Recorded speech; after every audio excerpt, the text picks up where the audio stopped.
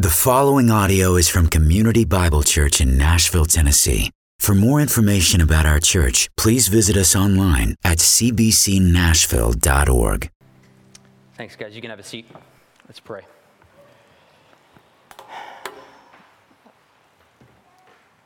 Father, what a glorious morning we have, that we can stop and celebrate the finished work of Christ on the cross. We can do that knowing we can stop and celebrate that every morning. That the reality that's forced upon us, that He is risen, is a reality that we can proclaim to ourselves every morning that we rise.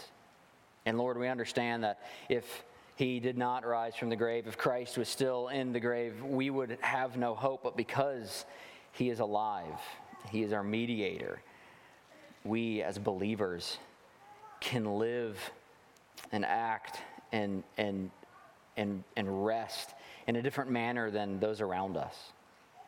Father, I thank you that we can this morning just center our hearts and minds on the finished work of Christ, and that we can celebrate the fact that we have hope. Just be with us now as we look at your word, and in your name, amen. Well, I would encourage you to turn to Matthew chapter 28.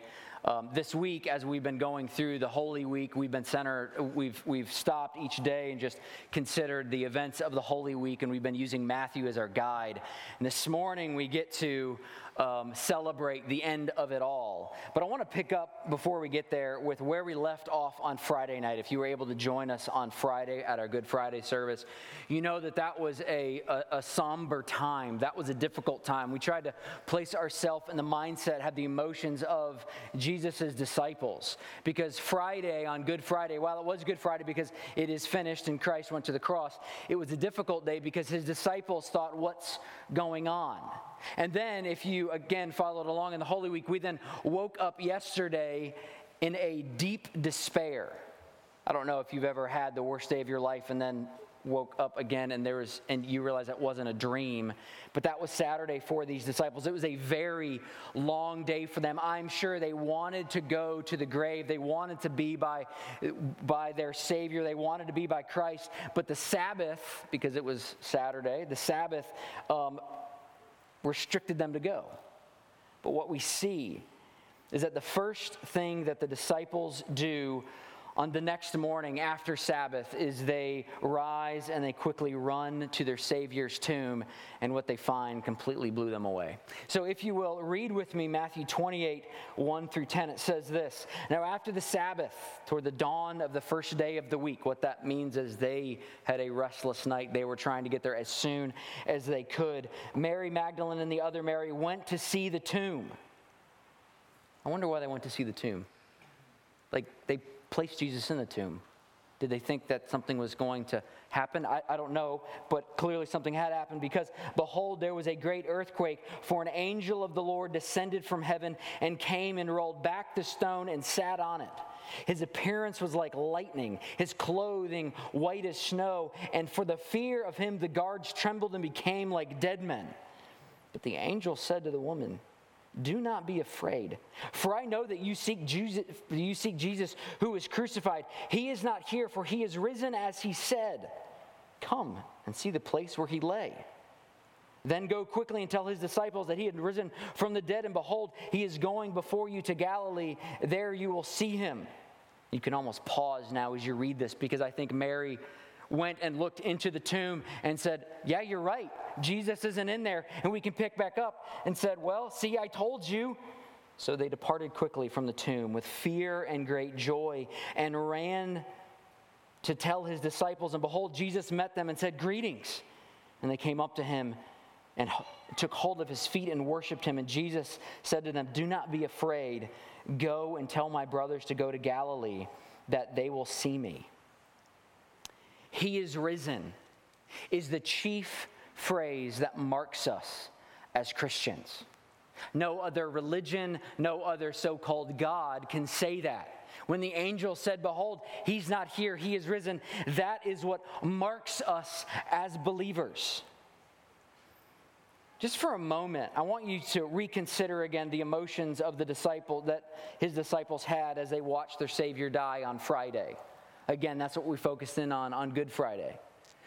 We understood just the depression, the darkness, the distress that was there. But today, on Easter morning, I again want to consider the emotions when they heard that Jesus had risen from the grave. You know, it should not go unnoticed that the very first command that was given to Mary was that you should go and tell people about this. The very first command was, you should go and make a really big deal about this. Our Savior is no longer in the grave. You know, I'm sure one of the questions that Jesus' disciples had been asking on Saturday was this: what now? They had spent the last 3.5 years following Jesus. They had wrapped their life up with him. They had forsaken everything else. They had pursued Jesus at all costs. And then all of a sudden, Jesus is gone. And they're stepping back saying, did I just make a mistake by following after him? They're sitting there in their despair saying, how do we go back from this? How am I going to go back to my town and to my job and to my family and to my friends and explain to them what's happening? What am I supposed to do? They felt lost. All of a sudden, Mary Magdalene and Mary get to run back to his disciples and say in utter amazement, all is not lost. He is risen. We have a job again. We have a pursuit again. We didn't pursue him and look like fools now. He broke out of the grave. He is alive. You know, this is utter amazement because their Savior, whom they saw hung on a tree, stabbed through his side. They then took him down and placed him in this tomb. They then get to run back to the very people that witnessed all of that to say, guess what? He's alive. This scene, this text, this story is pregnant with meaning. As I just considered this morning, which angle to take, what to speak about. You know, we could talk about the angel's declaration.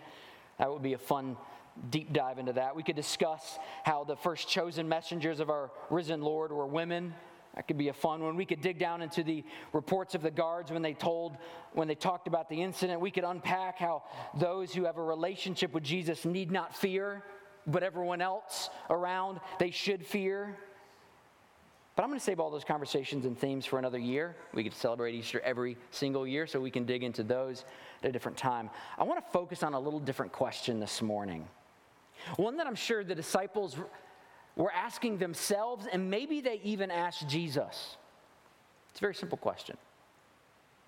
Why death? Jesus comes back from the grave.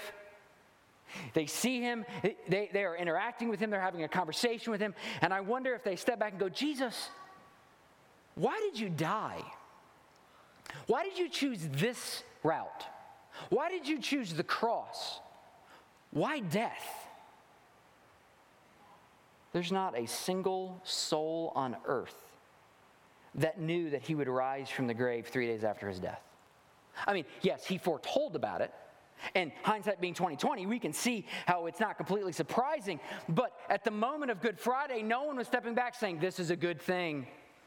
I'm really glad this is happening. We need this. No, this is the only hope. No, they went into Good Friday. They went into Saturday saying all is lost. So when they step back and go, why did you choose that way to usher in salvation? But this question is asking an even deeper question. This question of why death is a question that's directed towards God. And the question is this: God, why did you choose the death of your Son to be the solution to our problem? We all know that we have a problem. We all know that we live with a problem. Even if you don't use the theological language, even if you don't acknowledge God, even if you don't acknowledge sin, we all know that there's a problem. Because sin, we feel the effects of it constantly. And all of us, all humanity is trying to find our own solution for it. So regardless if we acknowledge God or even use the language of sin, the whole world understands that things are not how they ought to be. We grumble and complain because there's wars, because there's disease, because there's cancer, because there's stubbed toes, because there's famine, because there's brokenness, because there's sin. It's the universal plight of man is suffering and pain and loss and disappointment, rejection and sorrow. And the way that we speak about all those things, how we wrap all of that theological language up and all of that, and we acknowledge all of that is through the language of sin. God, why did you choose the death of your Son to solve the problem of sin? This death was so shocking because none of us would choose the death of our Son to deal with the problem of sin. None of us. If I asked you right now that you got to be the author of the Bible, you got to figure out the solution to all of this, none of us would choose the death of our Son, would choose the death of a loved one.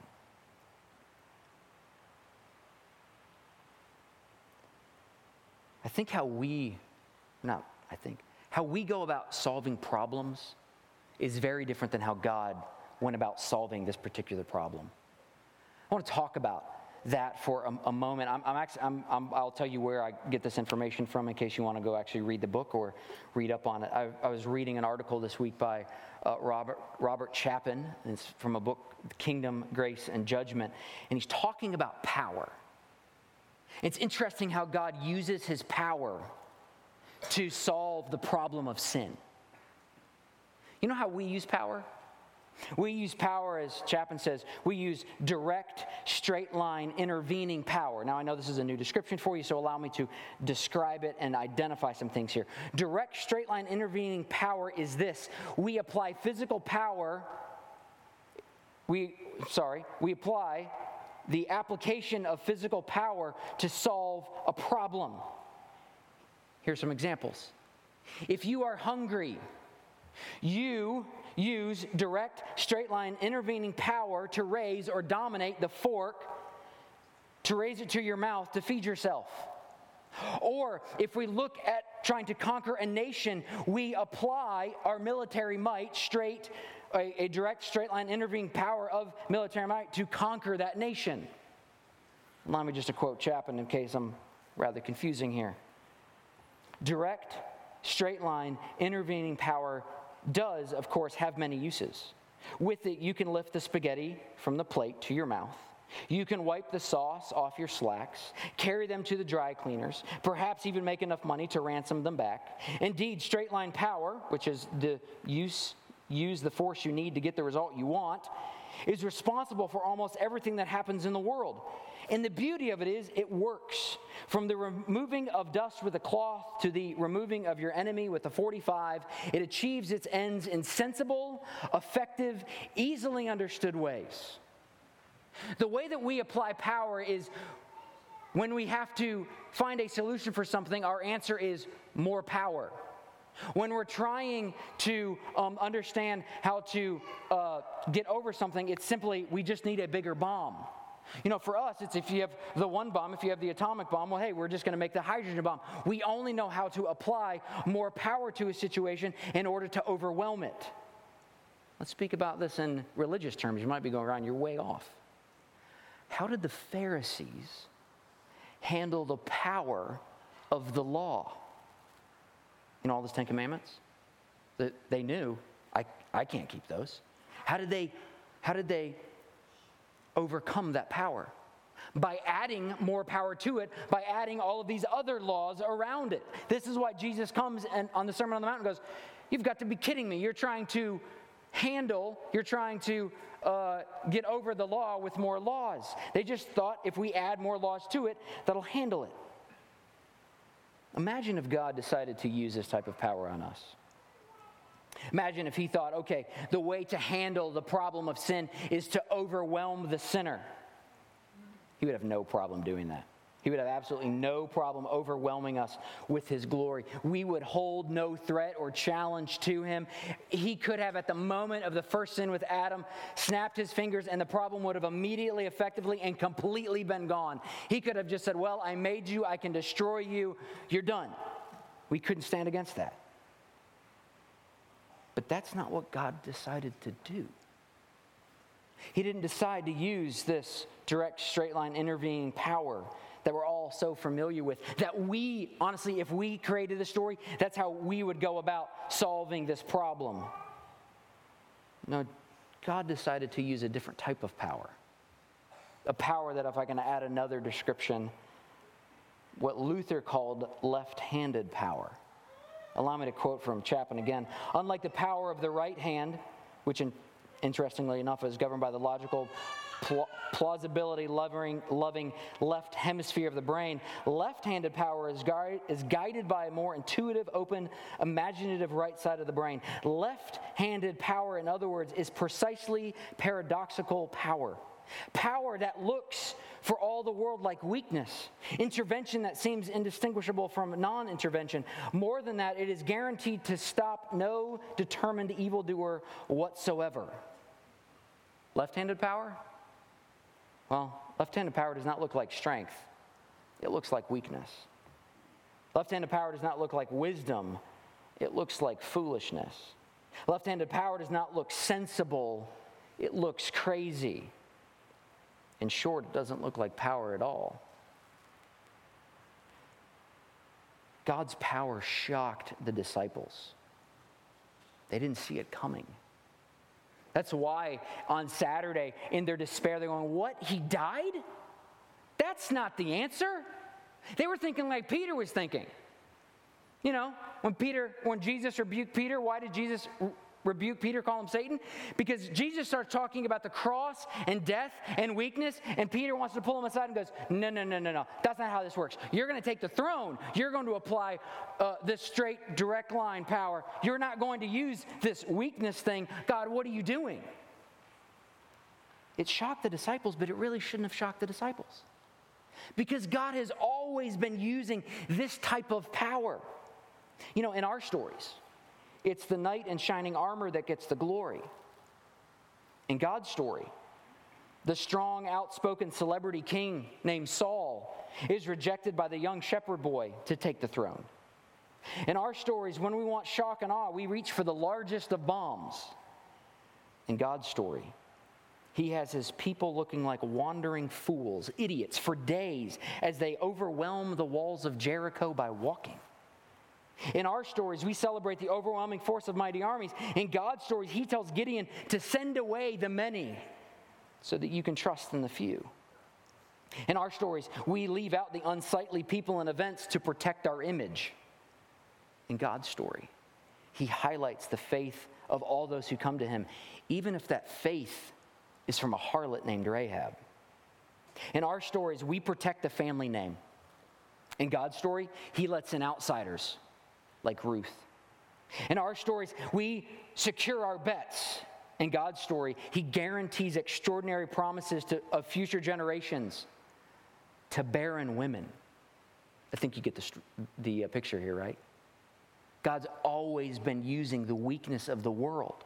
He's always been using this power that doesn't look like power. He's always been using this left-handed power. But why? Why does God go about solving the problem of sin by using this left-handed power? Well, that gets back to our original question of why death? Why did you have to die? Here's the answer. God works in such a way to prove to us that nothing is going to come along more powerful to cancel the work that He has done. You know, our power, this direct, straight line intervening power, you could also call that right-handed power. There's always a bigger bomb, is there not? Give it time. Something bigger, something better is going to come along that will nullify the first one. This left-handed power, there's no way to overcome it. Christ's death purchased for us the most precious gift of all, which is salvation. And God's solution for fallen humanity was not to overwhelm us with destruction, but to overwhelm us with His love. Yes, there is destruction and anger and wrath. I mean, they're still present. But instead of having us bear that weight, He sent His Son, Jesus, to bear that weight. But the gospel story is one of love, not because there's no judgment. You see, in God's way of dealing with it, it doesn't mean that judgment is canceled out. It doesn't mean that he turns a blind eye to those things. It's a story of love because that judgment was given to and satisfied by another. The reason that Jesus had to die was because God had to judge our sin. God's wrath had to be satisfied. Somebody had to die. The reason that Jesus had to come was because God had to deal justly with the problem, which is sin.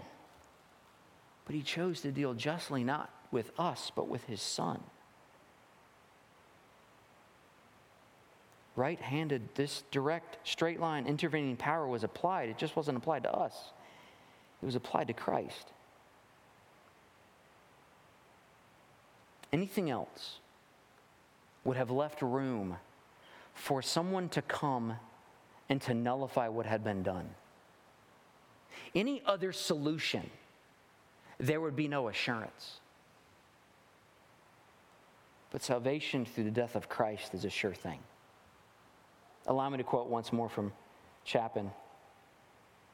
He finishes by saying, God in Christ died forgiving. And with the dead body of Jesus, he wedged open the door between himself and the world and said, there, just try to get me to take that back. When Jesus rises from the grave, the declaration that he had on the cross is stamped a sure thing. It is finished. And he is risen. We gather this morning not to celebrate a Savior who died but is in the grave still, but to celebrate a Savior who did everything for us that we ever needed and satisfied all of the wrath that we had, and then rose from the grave and said, now I'm going to be your continual mediator. Now you might be thinking, going, Ryan, this is a little off base. What in the world are you talking about? I've never heard this type of explanation. Turn to 1 Corinthians chapter 1.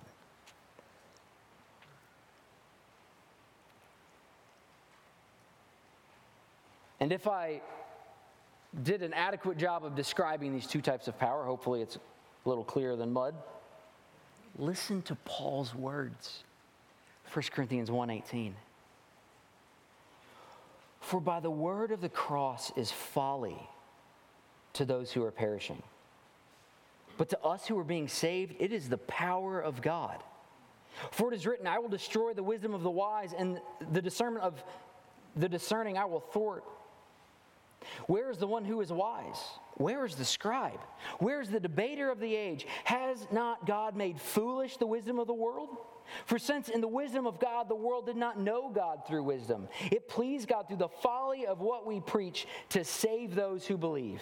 For Jews demand signs and Greeks seek wisdom, but we preach Christ crucified, a stumbling block to Jews and folly to Gentiles. But to those who are called, both Jews and Greeks, Christ, the power of God and the wisdom of God, the foolishness of God is wiser than men, and the weakness of God is stronger than men. For consider your calling, brothers. Not many of you were wise according to worldly standards. Not many were powerful. Not many were of noble birth. But God chose what is foolish in the world to shame the wise. God chose what is weak in the world to shame the strong. God chose what is low and despised in the world, even the things that are not, to bring to nothing the things that are, so that no human being might boast in the presence of God. Because of him, you are in Christ, who became to us wisdom from God, righteousness and sanctification and redemption, so that, as it is written, let the one who boasts, boast in the Lord. So easy in our Christian lives to get caught up in this idea that we at some point have to start boasting, trusting, looking at what we do. We have to start applying this right-handed power to our spiritual life. We have to start living in a way that is, frankly, opposed to the gospel. But what Paul declares in 1 Corinthians and all over the place, and what the gospel declares is, listen, our gospel is very simple. We offer nothing. Christ offers everything. And we trust in something that to the world's eyes is going to look foolish, but to God's eyes is the only perfect, acceptable, satisfactory sacrifice. When we gather this morning on Easter morning and we celebrate our risen Savior, we celebrate the life, death, burial, and resurrection, and the redemption that is complete. That's what you need to hear this morning if you get nothing else out of this service. Redemption is complete. You can't add to the completeness. There's no 101%. It is 100% complete. You can't add to that. You can't take away from that. That can't be diminished in any capacity. It is complete. We can sit here today, be here today, and celebrate the finished work of Christ. Dear saints, in a world that loves to boast of glory, to boast in glory in its power and its wisdom and its skill and its craft and its beauty and its might, we get to proclaim an even greater power, Christ and Him crucified. The last thing that we get to do this morning is take communion together. We do this every week here at Community Bible Church, and every week it is a special thing because the world tells you that you will be judged based upon the works of your own hands. It tells you that in so many ways throughout the week. The gospel declares to you that no, you won't. What you will be judged by is Christ's body, Christ's life, Christ's sacrifice, and Christ's risen life. If you are joining us for the first time this morning, welcome. If you are still unsure about this gospel thing, haven't heard of Christ, maybe somebody brought you here today and you haven't placed your faith in Christ, what I would ask is that you let these elements pass you by. We don't want to confuse you with them. We don't take these elements to save us because, as I said, we're complete in Christ. We take them to celebrate what has been done. And if you are here and you are going to have these elements pass you by, come find me after the service. I would love to speak to you more about the finished work of Christ and to let you know how you can place your faith in Him as well. Let's pray, and we can take this together. Lord, thank you for the cross. As difficult as it was for the disciples, as earth-shattering, mind-blowing tailspin that they were in Friday and Saturday, and then even Sunday, thank you. Because it's clear, the only hope we have in life and death is through our risen Savior. Thank you that we can gather this morning like we can gather every morning and every Sunday and celebrate the fact that our hope is found in you and you alone. In your Son's name, amen.